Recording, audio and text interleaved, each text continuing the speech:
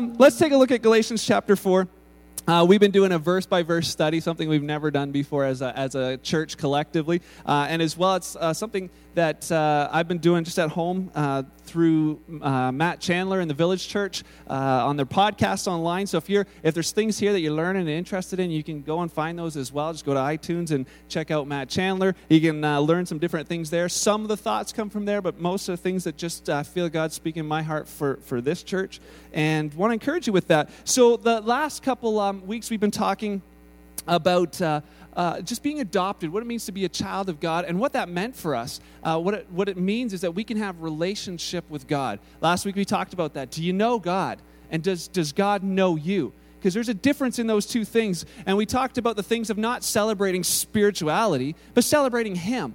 Not all the things that surround it, but just God Himself. And that Jesus never came to start a religion. He did not plan to have Christianity. That's not why He came. He came to restore a relationship with the Father. So if we are doing anything but that, we're missing out on what He gave His life for.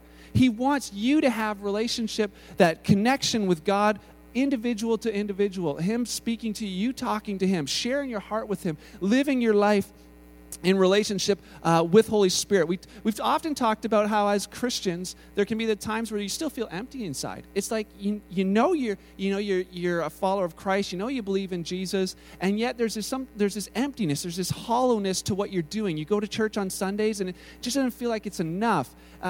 That hollowness is there for a reason. It's there because it's a longing to be connected in relationship with God through Holy Spirit. That's why when we pray, Holy Spirit, come fill us, that's what we're asking for, is that relationship would continue to grow and be strengthened. It's like marriage. When you get married, you're officially married from the day that you say, I do, and sign the papers. But if you don't talk to your spouse, if you don't spend time together, if you're not going on dates and having dinner and hanging out and having intimate moments, your marriage is pretty hollow. And it doesn't last very long. And we're built that way for this craving for relationship. And what happens if it's not happening in your marriage? And that's why we encourage you to sow into your marriage, is because the craving will drag you to other places. It's that when that emptiness is there, it will drag you to other places. Even just heard today again of another marriage just breaking down because of that craving for not being there, not spending or investing in relationship. It draws you away. And Paul said the same thing with the Galatian church, and he was realizing that without the relationship in Christ or the understanding of that, they're getting drawn away to something else, and it was scary for them. So that's what we've been looking at over the past chunk of time. A quick review from last week. We ended with the verse in 20. He says, I wish I could change my tone with you guys. He said it felt like he was in labor. And we talked about that. When you're in labor, you only got one thing on your mind. Get that baby out. That's it. Nothing else. And Paul said the same thing. I feel like I'm in labor, and this thought that I just can't get away from is I want to see Christ formed in you. I want to see you look like Christ. That's the main focus that he had. And he said, I wish I could change my tone, but I just feel like I can't, because I want you to understand how important this is. And as we read this, it's words on a page are words on a page, but he's mentioning it right there that, hey, there's some tone in these words. When you read them, don't just read them as just words. There's some strength that's coming with them. And he says, I want you to see you become like Christ. You become like those you hang around with. We're just doing some leadership studies and as well, and there's just new studies that are coming out that said if there's five people that you hang around with, the closest 5 friends you have, you will become the average of those people. So who are your closest 5 friends if you think about it right now? Because you are becoming like them. They talk about how you can, knowing that, find 5 people and get yourself connected with good relationships around you. And the Bible talks about it too. 1 Corinthians 15, verse 33, it just talks about how bad company corrupts good habits. Not the other way around. If you're a believer in Christ and you're hanging out with all kinds of people that are a negative influence on you, and that's greater than the people who are passionate about God in your life, it's going to wear on you. But in the same token, those who are passionate about God and you decide to hang out with them, it's going to rub off on you. It will. And the thing is that we get to choose between those things. We get to choose if we're going to hang out with people that are going to inspire and challenge and encourage us, or we can choose to hang out with those who don't, and it will affect you both ways. The Bible says that, if you want to become wise, walk with wise people. If you're thinking, man, I just don't know how to do this whole parenting thing, go find somebody who's done it for 20 years and ask them a few questions. They know. here I thought, I like I said before, I thought I'd be the best parent when I was 24 and had no kids. I was the best parent. I knew exactly how kids work, and now I'm just like, oh, dear Lord, I woke up again. Oh, man, and it's this morning, 4:11 a.m. this morning, I wake up to hear this sound. Twinkle, twinkle, R. Yeah, that's all the words Max knows. I'm like, it's 4 o'clock in the morning, It's like, oh, how do you get this kid to sleep through the night? I'll be asking some of you. If you know, please let me know. It's those kind of, a Dimetap nap, right. Cool. Some interesting thoughts as we're looking at Galatians is realizing that this letter, it was actually the very first book of the New Testament that was written. When we read it, we see Matthew, Mark, Luke, John, Acts, and Romans. All 1st and 2nd Corinthians are all before it in our Bibles, but they weren't written first. This was the first thing that was written, which means that the first New Testament stuff that the Galatian church ever heard was the letter written to them. Meaning that all they had was the Old Testament before that. And so that when Paul's writing this to them, all they had was Old Testament writings. So when they followed Jesus, and then Paul never thought that the Judaizers would follow him. That wasn't his plan. When he went out and started a church, his plan wasn't that, these guys from Jerusalem are going to come and they're going to mess everything up. But they did. And so when he's writing this to them, he says, hey, guys, pay attention to what's going on. And the Judaizers, they would basically go into the church and say, hey, Paul preached Jesus, which is good. But what that means is Jesus was a Jew, so now you should become a Jew. And now take the Old Testament and apply it literally to your life because now you're a Jew. So that means 10 Commandments, got to follow them. The dietary laws, got to follow them. Circumcision, yep, that's for you too. And so this is where this whole thought, and so they thought, hey, we're doing the next step. And Paul says in this last chunk where he just finishes off 2 chapters of thought, he says, hey, you know what? God was no longer even dealing with the Jews that way. That was an old covenant that they were under, but God's desire was that the Jewish people would recognize Jesus. The whole reason he wrote the whole Old Testament is all of those stories point to Jesus coming, point to a Messiah, and they, even though they knew those scriptures, did not recognize Jesus when he came, and they were still living under this old covenant. And the message wasn't just to the Galatians, it was to the Judaizers as well, and I believe that the heart of the message is to us today. You are free to enjoy relationship with Jesus Christ, free to enjoy relationship with God because of what Jesus Christ has done. So let's turn to Galatians chapter 4, verse 21. We're going to finish Galatians chapter 4. We'll get to Galatians chapter 5 as well today. It's pretty exciting. Don't worry, we're not doing it all. Galatians chapter 4, verse 21. Tell me, you who want to live under the law, do you know what the law actually says? You who want to live under the law, do you know what it actually says? Paul, and today's message is called, have you read the fine print? Have you read the fine print? Paul is asking this them. You remember in chapter 3 at the very beginning? He's like, you fools, you idiots, who put a hex on you? Right? He's asking them, who did something to you? Did somebody put like a spell on you guys? But now he's asking them a different question. Now he's asking them, hey, what? Oh, you're showing them already? Okay, cool. There's, and anyways, hold on. Oh, well, never mind. It's up. Reading the fine print. Reading the fine print matters. I'm all confused now. But, yeah, Gouda type. So, it's fine. Paul is saying to them, he's like, hey, did you guys do something here? Did you guys miss the fine print? Do you even know what you actually believe in?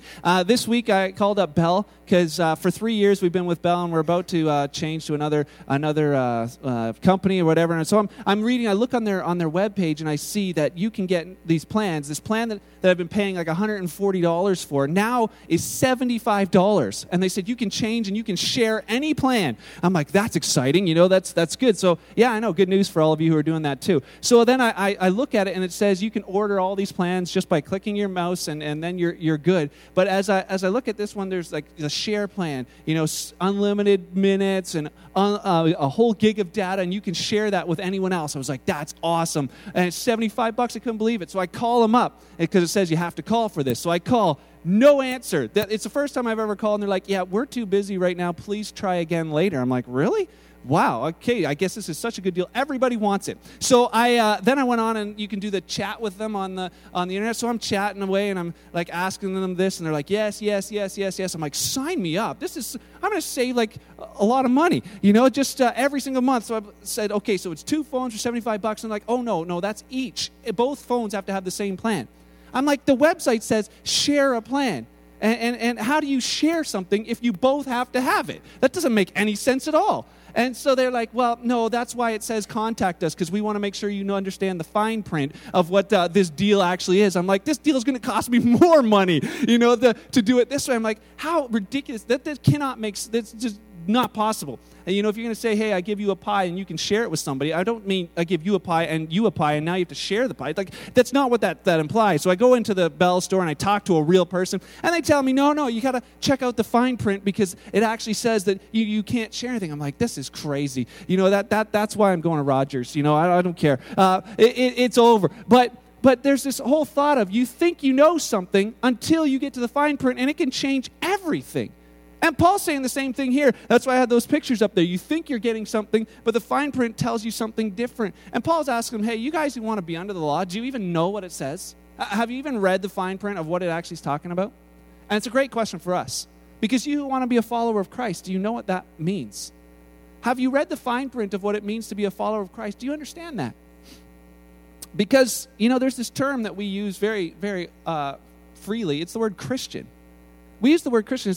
It's in our name, Kingsway Christian Church. I almost want to change it if we're allowed to. Because I'd rather say that Kingsway Christian Church is like the Kingsway house where the family of God hangs out. Because Christian, Christian is, that term means so much to so many different people. I've been meeting with an atheist. He's becoming a friend of mine. He doesn't know it yet, but it's been pretty cool that we have been hanging out. But he challenges me on thoughts that, I've never... You don't see it when you talk to other Christians. He's like, yeah, you know what, Christian? It's like, he says there's so much evil that Christianity has done. And he lists off all the things that have been done in the name of Christianity. I'm like, but that's not like Christ. And he says, well, it doesn't matter. That's what Christian is. And I thought, you know what, how many of us don't really understand what Christian is? We might think we're a Christian, but are we a follower of Christ? Because it's two very different things. So when you think, hey, I want to be a follower of Christ, have you read the fine print? Do you know what that means for you? And in talking to him, I've been challenged to take a good look at what does that really mean for me.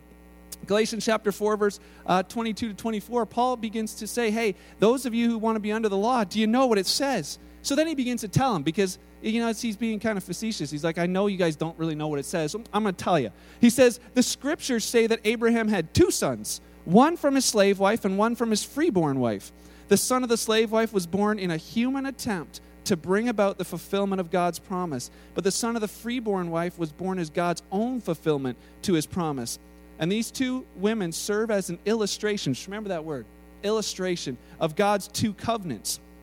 And then we'll pick up again in a bit. He says, he begins to tell them the story that's actually in the law. Because we think, law, 10 commandments, because we've got chapters and verses. We know it's in Exodus 20. We got that kind of all figured out. Back then, it was just one big book. Verse 5, Genesis, Exodus, Leviticus, Numbers, Deuteronomy were just one big book. That was called the law. And he says, hey, do you realize that when you want to be under that, this is what's in it? And so he begins to tell them this story. And the word he uses, it's the only time it's ever used in the New Testament. The word illustration is actually the word allegory. And you think, well, who cares? So what's the big deal of it being an allegory? Because the thing is, it's important to notice is that it's the only time that it's ever said that, hey, this is an allegory. So Paul makes a point to say, I'm going to tell you a story, and I'm going to tell this story as an allegory. But for those of you who don't know what an allegory is, it's a poem, it's a story, it's a picture that has a hidden meaning. So it's not what you see is not what you get. It's got something underlying in it. Usually it's political or moral. So anybody read the book Pilgrim's Progress? It's an allegory. It's a story that parallels a spiritual journey. Anybody seen the Chronicles of Narnia from the younger generation? The Lion, the Witch, and the Wardrobe and all those things. They're not really about a lion, a witch, and a wardrobe. They're all about spiritual things. And so they're carefully crafted into that story. And Jesus would do it all the time. He would make up stories, and he'd talk about, this person was a farmer, and he did this, and he built these barns. It wasn't a true story, but it was a fictional story to explain to them something that was a heavenly principle. So he did it all the time, but he always made up the stories himself. The thing that Paul's saying is what I'm going to tell you, it has a spiritual and heavenly understanding, but it's from a factual story. And that's why it's so important that we understand that he's not saying, hey, this story that I'm going to tell you about, that's in the law, it's an allegory. It's just a story because it was written so that I could tell it to you. He's not saying that. He's saying this is a factual story. This really happened, but it applies to you because you're looking at it from the law. And it's the only time that it happens when Paul writes about it. And so he says that the Old Testament, it's a literal story. It's historical. And you say, why does that matter? I didn't know why it mattered too much either until my little conversation with my atheist friend. He wants to make you believe that every one of those stories is fairy tale. They're just not possible. Jonah and a whale, that's not possible. That's just a nice fairy tale. It's for a better meaning, right? So I remember when we were telling the story, and I was talking about Jonah and the whale, and all of a sudden later on I get a text. The text says, hey, a whale has a 4-inch esophagus. Checkmate. I'm like, checkmate? What do you mean? As if that's the only possible way it could have happened is that a whale. Well, there's many, many different ways to explain what happened there, but he's saying all these things are true. And so as I begin to do research and say, hey, you know what, okay, 4-inch esophagus, let's start looking through these things. Because what they want to try and do is make sure that if they can say it's all just stories, if it's all just fairy tales, then the creation of the world, fairy tale.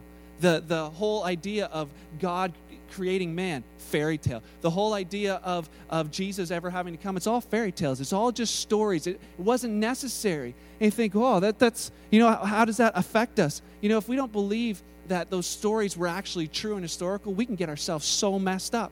So this week I've been spending doing lots of research because not that I don't believe that the stories are true. I want to be able to share with my friend how I know that the stories that are in the Bible are much easier to believe than what he would say. He would say it's much easier to believe that evolution is true, as a rational thinker. But as the more I study, I realize this. And so Beth, it drives her nuts. The other night I'm sitting in bed, I got my iPad, and I'm reading. It's almost midnight, and she wakes up. She's like, man, I've been sleeping for 2 hours already. You're still reading all that atheist and evolution stuff? I'm like, Man, it's all right. Just go back to sleep. She's like, you do know that if you turn into an atheist or an evolutionist, you're going to lose your job. And I was like, it's like, thanks, hon. You don't care about my salvation, just a paycheck. All right. Well, I was like, realizing I was like, that's not why I'm reading this stuff. But the more that I study, the deeper that I get into evolution and all these things, I realize it is so much easier to believe that all this stuff is true. That Jonah really swallowed by a whale, true. That Noah and the ark really happened. Global flood,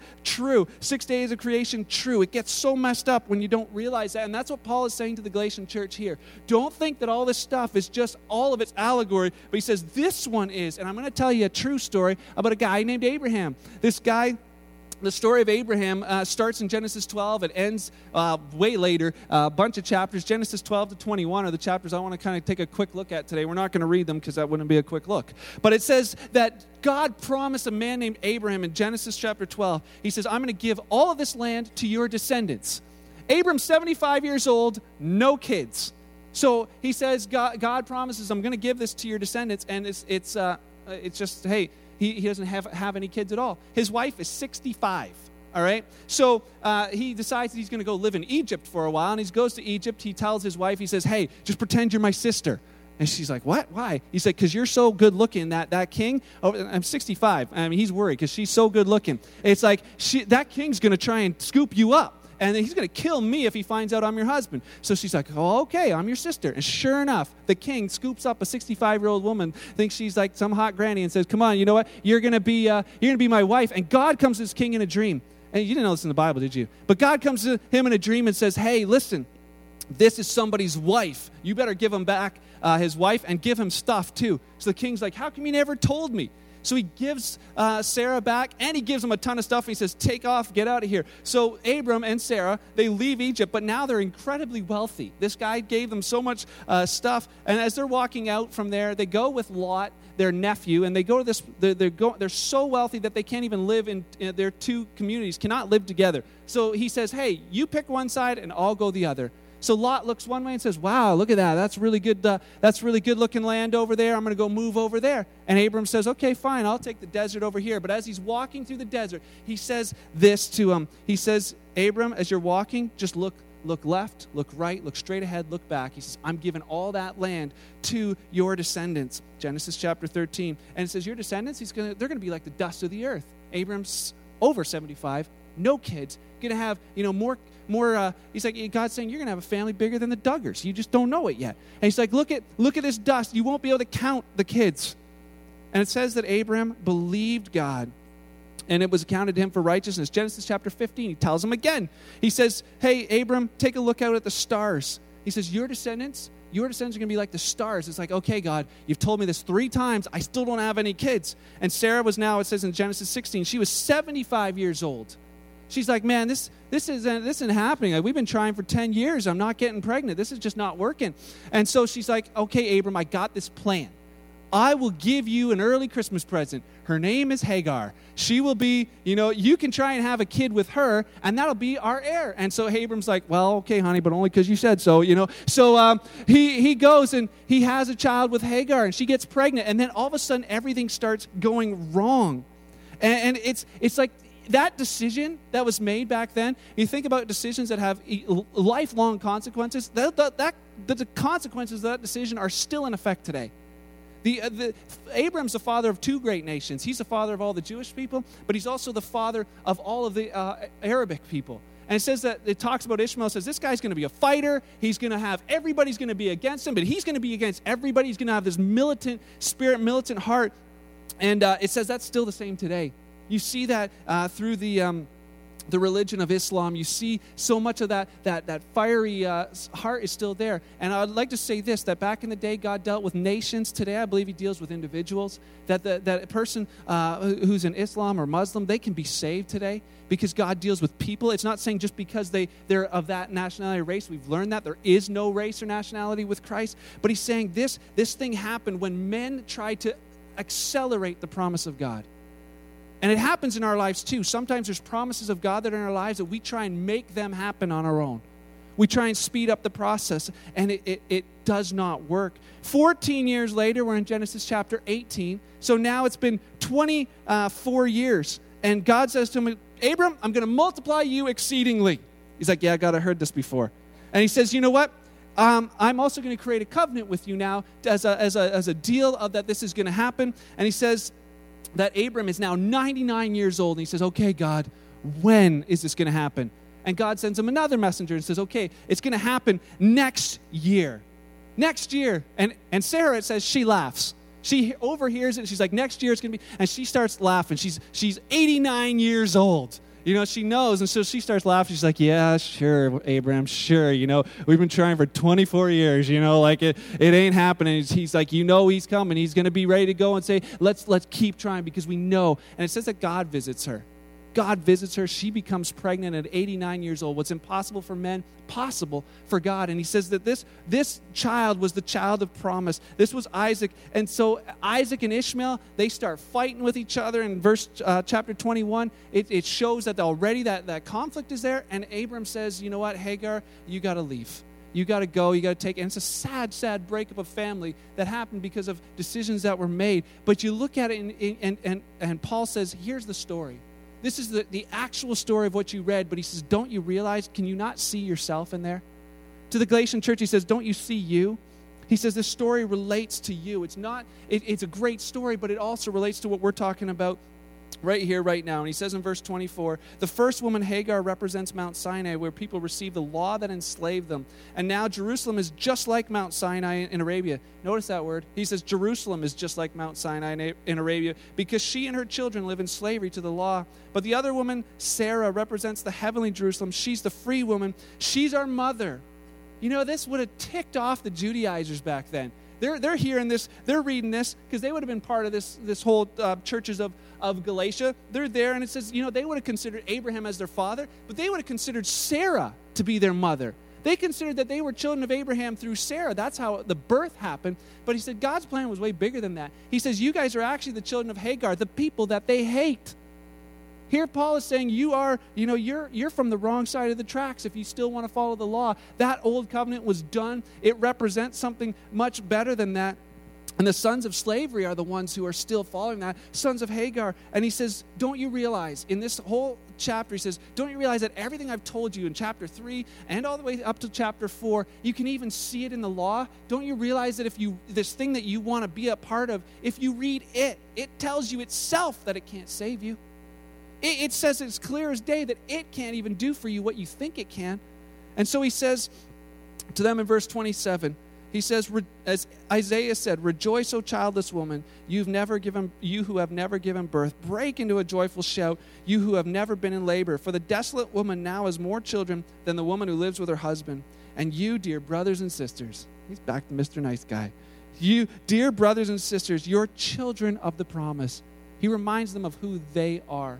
He says, you are children of the promise, just like Isaac. But you are now being persecuted by those who want you to keep the law, just as Ishmael, the child born by human effort, persecuted Isaac, the child born by the power of the Spirit. But what do the Scriptures say about that? It says, get rid of the slave and her son, for the son of the slave woman will not share the inheritance of the free woman's son. What's Paul trying to tell them? He says, I want you to see a couple quick things. And you know what? What he's saying to them is what he's saying to us. Because as the New Testament church, that's the Galatian churches, but that's also us. He says that the law is not freedom and the law does not bring salvation. Neither one of those two things is actually happening. It says the Judaizers, he says, the people who want you to live by law and live by rules, he says those people, they're not free. He says they're actually persecuting you. You think they're coming there to help you with the next step in your walk with Jesus. He says, but they're actually persecuting you. He says, I want to just open your eyes to show you what's actually happening. They're not there to help you take the next step. They're actually there because misery loves company. They're not free, and they want you to be a part of their non-freedom, part of their bondage. And Paul knew that those you hang around with, you become like. That's why he's so passionate about having relationship with God, because if you hang out with God, you will become like him. Not the other way around, not trying to do all the things, do all the rules, do all those things to follow it, to become like God. He says that's not the way it is. Just spend time with him. Just hang out with him. Just be with Christ, and you will become like Christ. You know, it's the same thing. It's the same reason why teenagers leave churches in droves. Because they get to a place in their life where they've learned all the rules and they miss the relationship. It works with parenting. If you've got rules and rules and rules in your house and no relationship, real genuine relationship with your kids, they're going to rebel. They're going to buck against that. Same thing happens here. And he says that the same thing, and I don't want to see that with our church. I want to see that the heart of who we are is that people in relationship with Jesus Christ. That we encourage that in others. And it says, what do the Scriptures say? What do the Scriptures say? Paul knew if they continued to hang out with the Judaizers, they would be, again, lost to the power of the law. He says the Scriptures say, get rid of the Judaizers. Get them out of your churches. They don't belong there. The ones who keep telling you it's about law. He says, you are not them. That's not who you are. You are free. Remember that you're free. And it's with emphasis he ends this whole section by verse 1 of chapter 5. You know, there was no chapters and verses. This continued thought, he says, so Christ has truly set you free. Christ has truly set you free. You're already free. This whole thing of living by the law does not make you free. And it says, now make sure you stay free. Don't get tied up again. It's almost like as I picture William Wallace, you know, on the field before all the Scotsmen, just with passion in his voice saying, you are free men. Yeah, but we're here to fight. He says, you're already free men. And the same thought here is, you're already free. So live in freedom. You already are free from the sin. You're already free from the bondage. You're already free from trying to please God. So live in that freedom. It's not like you're in a prison cell where God comes and just kind of unlocks the door and says, okay, you know what, you can come out anytime. And you look at it and you're like, oh, yeah, I do want to come out. But, boy, you know, it's really tough to try and get all the way across this cell. It's really tough to get past all the dirtiness in this place. It's really tough to try and get to that door. But I'm going to try. I'm going to try and get there. I really want to be free from this sin. And as you walk across, you stumble across all your dirty laundry that you left across your cell. And it's like, oh, you fall. Like, oh, yeah, I knew it. I knew it wasn't really true. And you sit back there. And we think that that's how God's sense of freedom works for us. I want to challenge you. If you're struggling with things in your life, you're struggling with things, you say, I want that freedom. I want to be able to know Christ. And you feel like you're in that place of trying to earn it. The actual truth is that God came. He broke down the whole cell. He took you out of that place. He's doing it all for you. Carried you on his back across all your crap. Brought you to a place where it was just freedom and says, okay, stand here and now look at it. You're already free from that. So even though you feel like I'm still pretty close to it, you're free. You are not in it anymore. Meaning you can just worship God passionately because of what he's done. You can have relationship with God because of what he's done. He says, don't ever go back to it. So rather than looking at yourself and saying, I'm stuck, I'm handcuffed, I'm stuck in my jail cell and I can't get out, realize you're already out. Why would you walk back to it? I'll tell you something. It's like a stronghold in the mind that says that you're not free, and that's what keeps you bound. I know from personal experience that what's happened in my life is as I've realized that I already am free, the stronghold is broken up here, and I live in freedom. Absolutely incredible freedom, and there's nothing better than that. Paul's saying that to them. You've been set free just to be free. That's why Christ came to set you free, is so that you could be free. That's why he did it. Not for any other reason, but just so you could live in it. It's what he gave his life for this morning. It's what he's calling on us and pleading with us to say that we would live our lives in that freedom, taking full advantage of the chance to have a relationship with God. If you miss out on that, you've missed out on everything he gave his life for. So as you leave this place today, I want to encourage you to just go and talk to God this afternoon. Whether it's driving the car, you don't have to close your eyes and be really spiritual and in your thoughts. He said, it doesn't matter what it looks like on the outside. You can just say, hey, God, that's a prayer. This morning I woke up, looked in the mirror, like, oh, this is going to be a long day. And then I realized, you know what? Today's the day the Lord has made. I'm going to rejoice. I'm going to be glad in it. And I was like, sweet, yes, it is. And begin to worship God. You know, worship for me started at the shower. You know, it's like that same kind of thought can happen for you. Sorry, too much information. I see that on your faces. All right. I want to encourage you this morning with that thought to just take advantage of relationship, the chance to have it. There's so many good things in the fine print.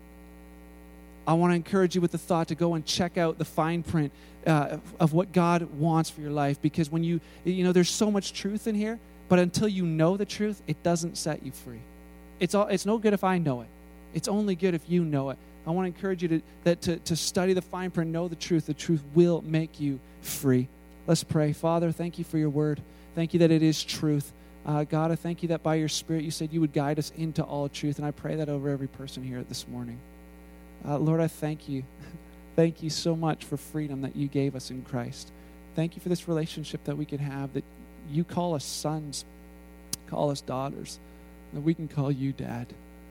Father, I pray for those who've had a terrible relationship with their own fathers here on earth, that they would not tie those two things together, but that they would see that you are a dad who's greater. Holy Spirit, I thank you for the healing and things brokenness that you've been fixing even through this time together. I pray that continues. Lord, and I pray that as people leave this place, knowing that they're your kids, that they would be a light that shines bright to the world around them, to the people around them who you love so much.